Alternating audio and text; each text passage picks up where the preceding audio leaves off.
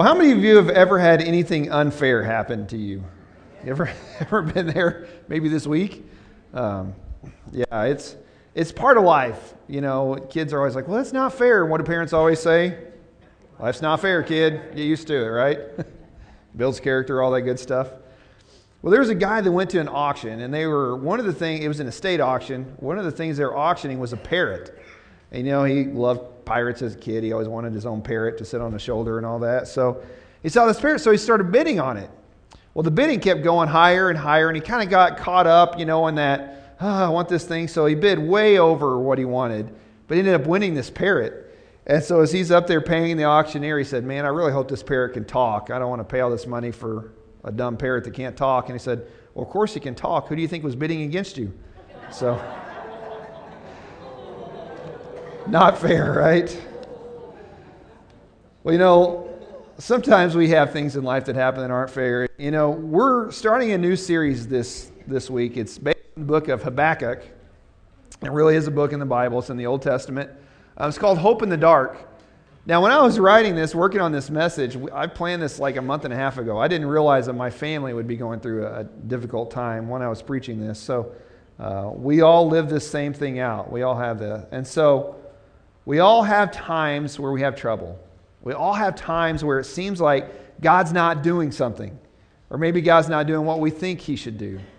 The book of Habakkuk, it's in the Old Testament. Habakkuk was a minor prophet that lived about the same time as Jeremiah. And his whole book that he wrote is about 3 chapters.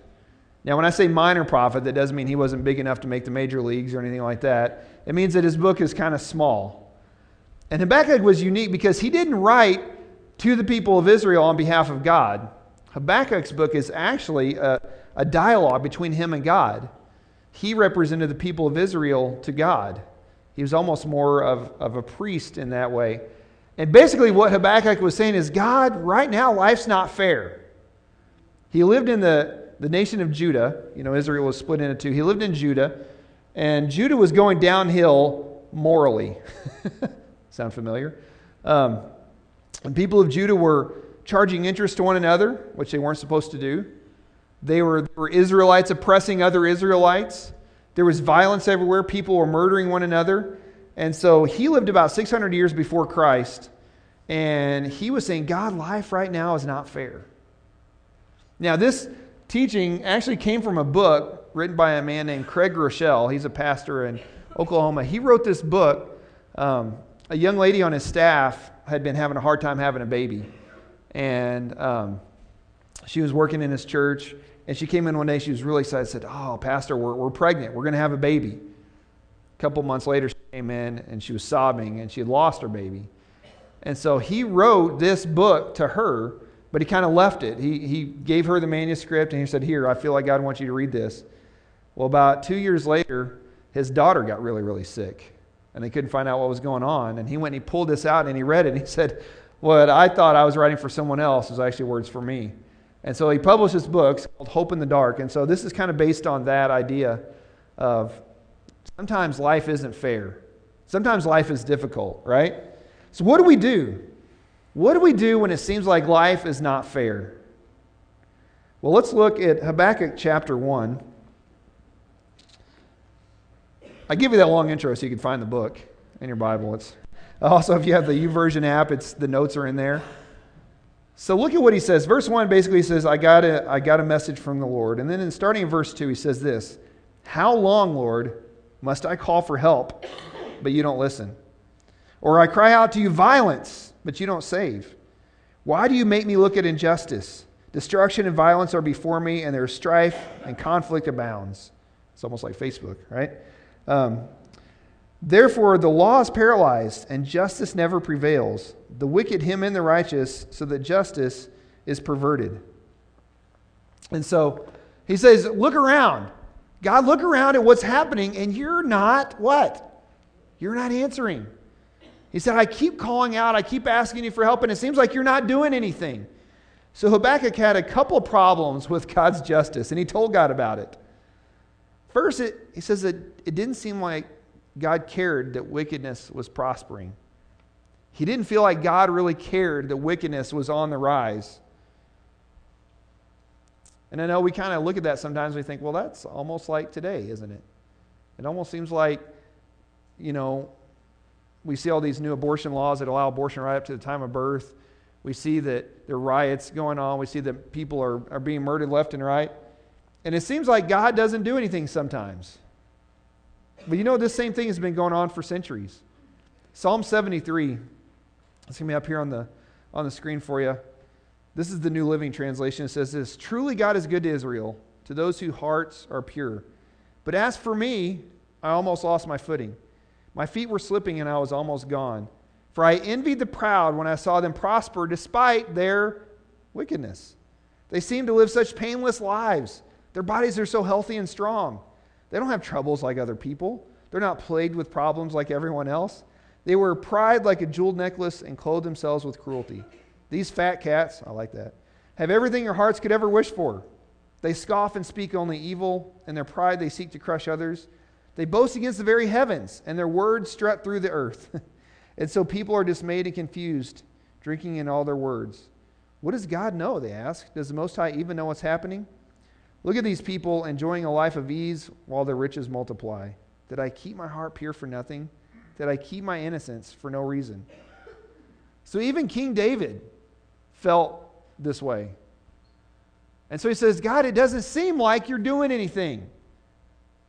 It doesn't seem like it." Now, he was upset that God wasn't punishing people right then who were acting wicked. You ever been there?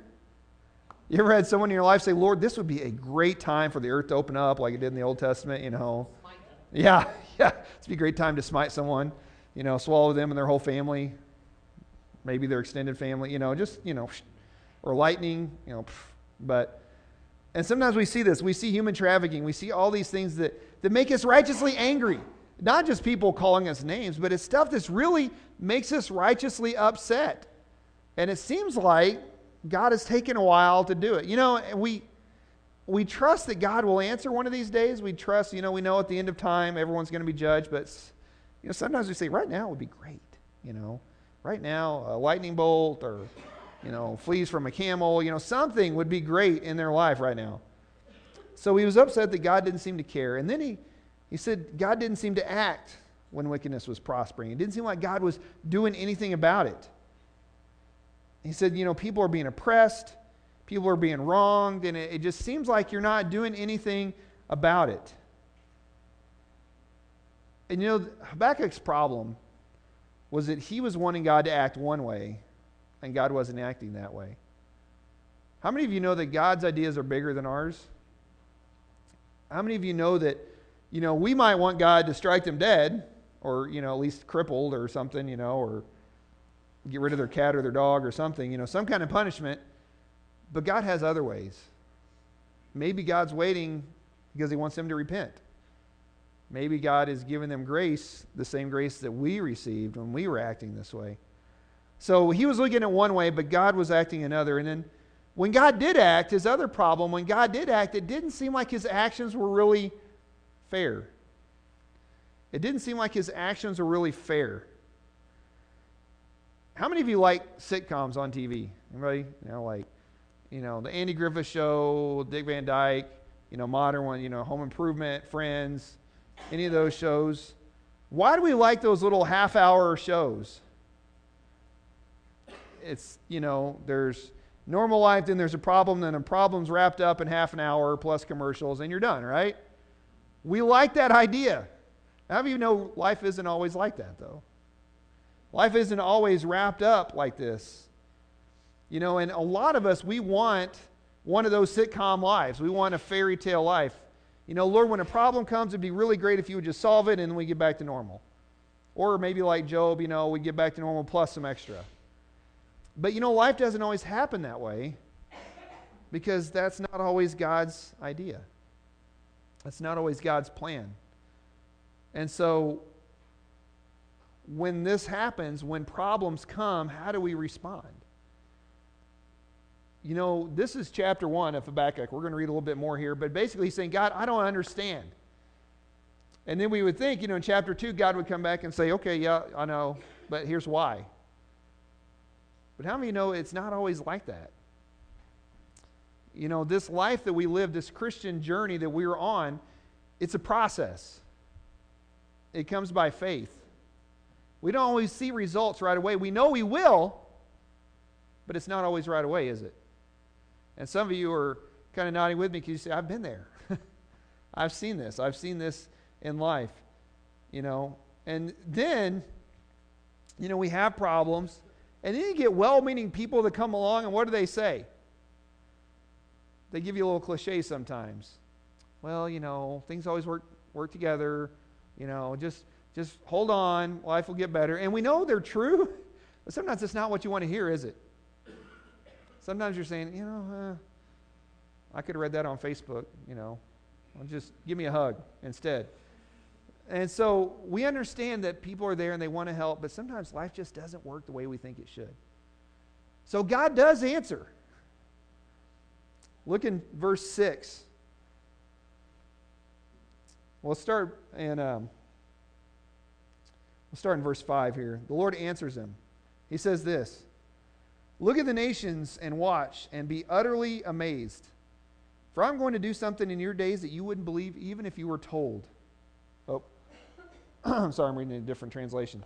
I'm going to do something in your days you wouldn't believe even if you're told. I'm raising up the Babylonians, that ruthless and impetuous people who sweep across the whole earth to seize dwellings that aren't their own. They're a feared and dreaded people. They're a law to themselves, and they promote their own honor. Their horses are swifter than leopards, fiercer than wolves at dusk. Their cavalry gallops headlong. Their horsemen come from afar. They fly like an eagle swooping to devour. They all come intent on violence. Their hordes advance like a desert wind and gather prisoners like sand. Is that the answer he wanted? No. He's saying, Lord, you need to deal with this stuff that's going on in Israel and Judah. You need to deal with the injustice. You need to deal with the violence. You need to deal with these people that are, taking things for their own. And God said, I'm going to send in the Babylonians to destroy all of you. And Habakkuk said, well, wait, what? That's not what I was asking. So God said, it's not going to be popular. It's not going to be popular. He's going to act, and he's going to act soon. So God's action was coming. He was going to act soon, and his action was going to be fair. What had God been telling the people of Israel since they came into the promised land? If you love me, if you obey me, if you do life like I'm asking you to do, life is going to be great. But if you don't, judgment's coming. He'd been saying that for generations, and the people kind of forgot. So God said, all right, you've been asking me to act, I'm going to act, and it's not really going to be what you want. God does this sometimes in our lives, doesn't he? We say, God, I could really use some help financially, and God provides us a second job. Wait, no, that's not what I was asking. I really wanted to just win the lottery or have an aunt that I didn't know die and leave me a lot of money, Sometimes we say, Lord, I want to get close to you. I want to get stronger in my faith, and God sends us a trial. I say, that's really not what I was asking for. I was asking for the magic wand, and my faith was stronger. So God was going to act, and his action was going to be fair, but it wasn't going to be popular. It wasn't going to be popular. See, a lot of times we try to tell God what to do. This is how you should do this, and, this would be great. Habakkuk was saying, Lord, I want you to answer. I don't understand why life is going this way. And God said, I am going to answer. But it's not necessarily what you want, but it's what you need. And I wish I could tell you that this sermon is kind of one of those sitcom sermons where I have a great answer at the end. I do, but it's not yet. But we're getting there. So sometimes, guys, life is not fair. Sometimes life's not easy. But you know what? In the midst of it, we can still have faith. And that's what Habakkuk did. He still had faith. So what are our options? What are our options when life isn't fair? Well, we can wrestle with God. We can wrestle with him. We can talk to him. We can tell him how we feel. Habakkuk here was saying, Lord, I don't understand. I don't know why this is happening. I don't understand. And it's okay to question God. It's okay to question why he does things. This is a quote from the book Craig Rochelle wrote. A committed believer can both wrestle with honest questions and embrace a genuine faith in God. A believer can wrestle with questions and still have legitimate faith in God. So guys, it's okay. Have you read the Psalms? You know what about 2/3 of the Psalms are? David's saying, God, I don't understand. Lord, I don't know why this is going on, but I still believe. God, I don't understand why these things are happening today. I don't understand why this is happening, but I am still going to trust you because I know you're still good. About 2/3 of the Psalms say this. The book of Jeremiah, who wrote at the same time as Habakkuk, the majority of his book is saying, God, I don't get it. I don't understand. Lamentations that Jeremiah wrote after the Babylonians came in, almost the entire book was saying, God, I'm hurting right now. I don't understand this. So, I wish I could be one of those preachers that comes up and says, as soon as you're a Christian, everything's going to be better. It will, but not all the time. It's not always going to feel that way. We know in the end it's going to be great, it's going to be amazing, it's going to be awesome, but sometimes in the midst it's a little bit tough. But you know what? In the midst is when our relationship with God can grow. In the midst of those tough times is when we can really grow our relationship with God amid the tensions of faith and doubt. So guys, this is where the Christian life is really lived. It's this tension between faith and doubt. You know what, God, I know that you're good and I love you and I thank you for forgiveness, but right now I'm really struggling because I don't understand why this is happening. And in that tension, that's when we grow. Psalm 37, listen to this. Do not fret because of those who are evil, or be envious at those who do wrong. For like the grass, they will soon wither. Like green plants, they will soon die away. Trust in the Lord and do good. Dwell in the land and enjoy safe pasture. Take delight in the Lord, and he will give you the desires of your heart. Commit your way to the Lord. Trust in him, and he will do this. He will make your righteous reward shine like the dawn, your vindication like the noonday sun. Be still before the Lord and wait patiently for him. Don't fret when people succeed in their ways, when they carry out their wicked schemes. Refrain from anger and turn from wrath. Don't fret. It leads only to evil. For those who are evil will be destroyed, but those who hope in the Lord will inherit the land. So guys, we can allow our faith to grow during these times. That's when real faith grows. Those of you that have been married a couple of years, is marriage always easy? When did your marriage really get stronger? In the midst of trials, right? When you have nowhere to turn but to God and to one another to get through it. And Amy and I, we love doing premarital counseling with couples that are going to get married. And we get a lot of these that come in there and they're like, oh, I'm so in love. And I say, that's good.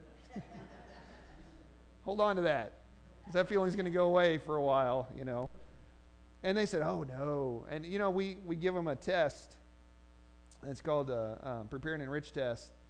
And it's really fun because some of the questions in there say, everything I've learned about my spouse makes me love them more. And when you get those, you kind of say, because it's going to get, their feet are going to stink. They're going to leave socks in the floor. The bathroom's going to be a train wreck. All those things. It's going to irritate you. And I try to tell them sometimes, those little quirks that you love about your spouse now, when you've been married about 5 years, you're going to hate that. And they say, oh, no. They'll come in a couple years later, this drives me crazy. It's like, I told you. But where does marriage get stronger? In those times, because you're committed. Because it's love that's holding you together and not feelings. And guys, our relationship with God, when we're first Christians, God answers prayers really fast, doesn't he? You ever notice that? A new Christian says, man, I prayed for a new car and one showed up in my driveway. God's building their faith. But then later on, God didn't seem to answer that this time. He does. He's just answering it differently. In these hard times, God never leaves us, but he's allowing us to grow. And that's what Habakkuk is saying here. He's saying, Lord, I don't understand. I see that you're going to act. I really don't understand why it's going to be this way. But listen to what James 1 says. Consider it pure joy, my brothers and sisters, whenever you face trials of many kinds, because you know the testing of your faith produces what? Perseverance. Let perseverance finish its work so you can be mature and complete, not lacking anything. So during these hard times, during these times when life doesn't seem fair, when God doesn't seem to be doing things the way we think He should, we can wrestle with Him. We can be honest with Him. On Wednesday nights, we've been doing a study through the book of Job. And Job is real honest with God. God, I don't understand why this is happening. Lord, I don't understand why this is happening this way. You know, I'd really just appreciate to be able to go to sleep and die and not deal with it anymore. He says that. But he never blamed God for doing wrong. But you can be honest with Him. Guys, when you're going through a tough time, it's okay to come to God and say, Lord, I don't get it. I don't understand. I've prayed lots of those prayers over the years. And I've never been smitten yet. Still here. Because God wants us to be honest with Him.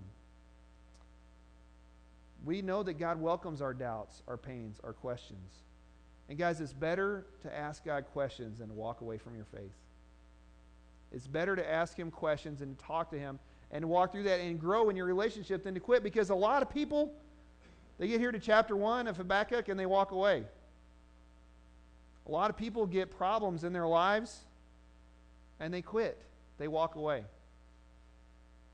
How many of you have known someone who gave their heart to Christ and they were loving it, they were going great, and then the first hard times, I don't get this. I thought this was going to be easy. No, God never said it would be easy. In fact, He said the opposite. He said it's worth it. When we get to heaven, it's going to be great. And I would much rather walk through trials with God than walk through trials without God. I would much rather walk through hard times with Jesus walking with me than doing it on my own. And here's the thing. How many of you know that feelings change? You ever been there? So anytime you have a really, really great day, what can you expect the next day? Right? Valley. Whenever you're up on a mountain, you can expect there's a valley coming. Whenever you're in a valley, what can you expect? There'll be another mountain coming, right? We get that. And we know that in relationships. You know, when I was a youth pastor, I can't tell you how many kids I showed this chart. I drew a chart for them.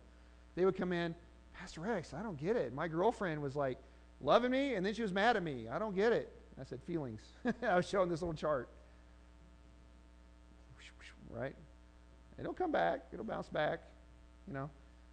So we have to understand that life is like that. A lot of people walk away from God in the valleys, but what we don't understand is in the valley is when our relationship with God grows. In the valley is when our relationship with our spouse grows. So it makes sense that it's the same way with God. When we are in this valley, that's when we grow. So what we can do is we can allow doubts and hard times and hardships move us closer to God. Or we can allow it to move away. I found an incredible video I want to show you. This is it's a Skit Guys video, but it's one of their serious ones. It's really good. So it meshes perfectly here.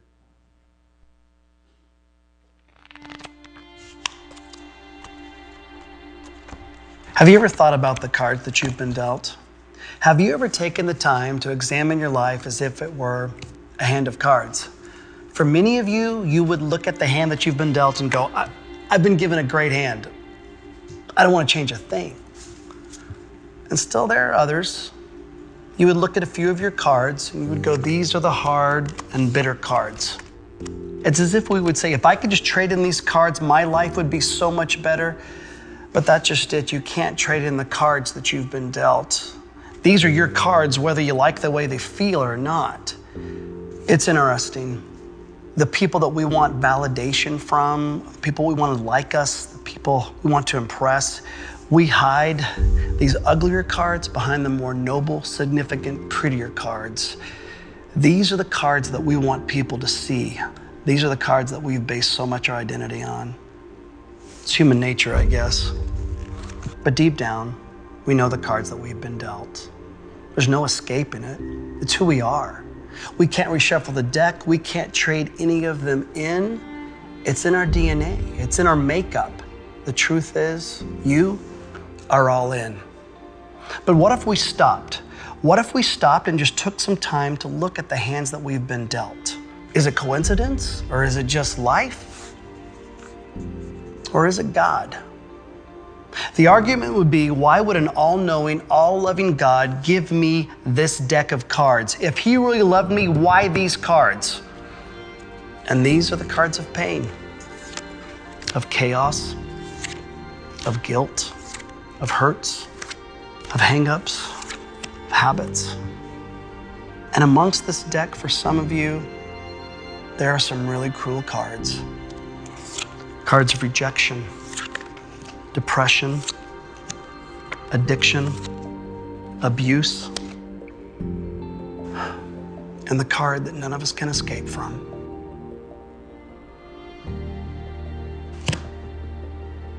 But if we were to stop and think back, there are some great cards in this deck. Like when you were a little kid and the first time that you made your dad laugh and he laughed so wholeheartedly, that was a great card. That was a great day. The first time you tied your shoes. Your first kiss. When you graduated college and nobody said that you could do it.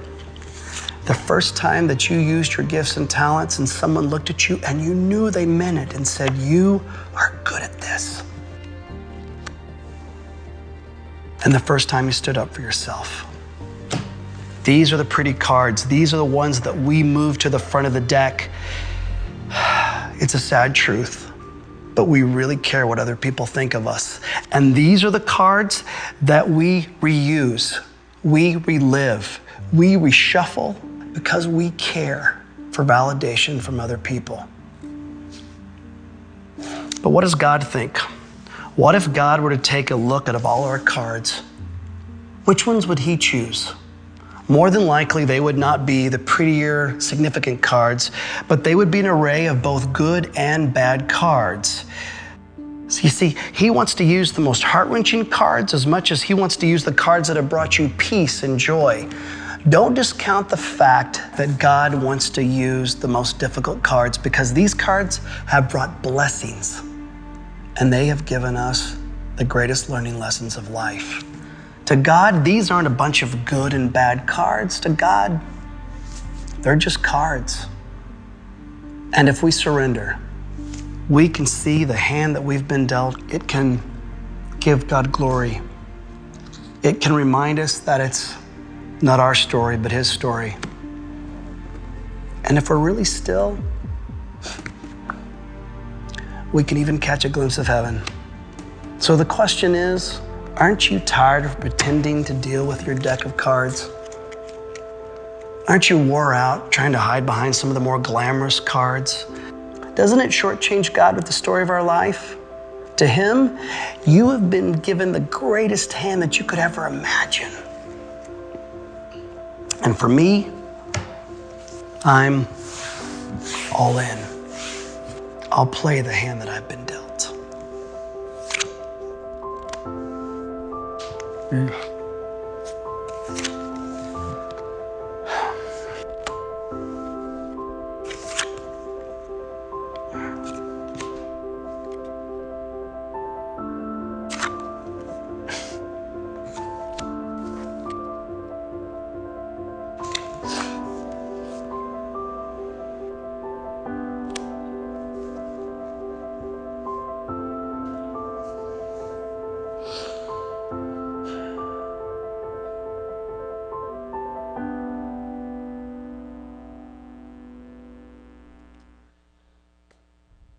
Isn't that true? And so here's what I want to ask this morning. Are you all in? Will you say, Lord, I'm going to take the good that you give me. I'm also going to take the bad, the things that hurt. And I'm going to serve you no matter what. Because we understand that the good is fun. It's good. But the bad, it's not fun, but it helps us grow. And sometimes we can look back and say, after that bad, after that difficulty, I really knew what God was doing. I look back and I can see that God used that time in my life. I love this quote. What if honestly acknowledging your doubts is the first step towards building a deeper faith? What if embracing your secret questions opens the door for maturing knowledge of God's character? What if becoming closer to God, developing genuine intimacy with Him, requires you to bear what feels unbearable? To hear Him through an ominous utterance, to trust Him in the moment of doom, to embrace His strength when you're weak with a burden. What if it takes real pain to experience deep and abiding hope? That was from his book. So here's my question. I'm going to ask the worship team if they would come up. Can you honestly say, God, I'm all in. I'm going to serve you through the doubts. I'm going to serve you through the hardships. I'm going to trust you when life doesn't seem fair because I know that you're still good. So if you could stand this morning, if you're physically able, we're going to pray.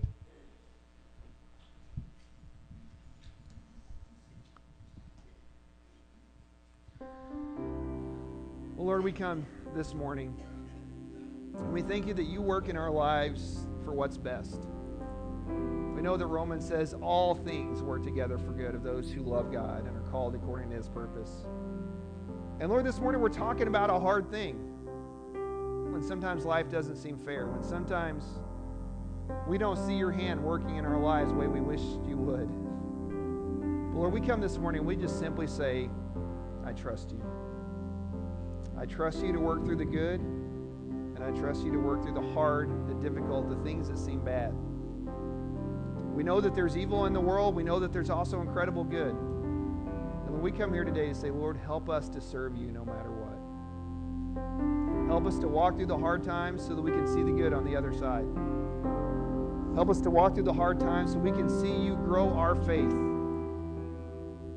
Help us to see you work in our lives, in the good and the hard. So with every head bowed and every eye closed, if you're here this morning and say, you know, Pastor X, I've never taken that first step. I've never asked Jesus to forgive my sins. Or maybe at one point I had and I just walked away. I was going through a valley and I just said, I'm done. But I want to come back. I want to ask His forgiveness. I want to start this relationship with Him. If that's you, would you slip your hand up right where you're at?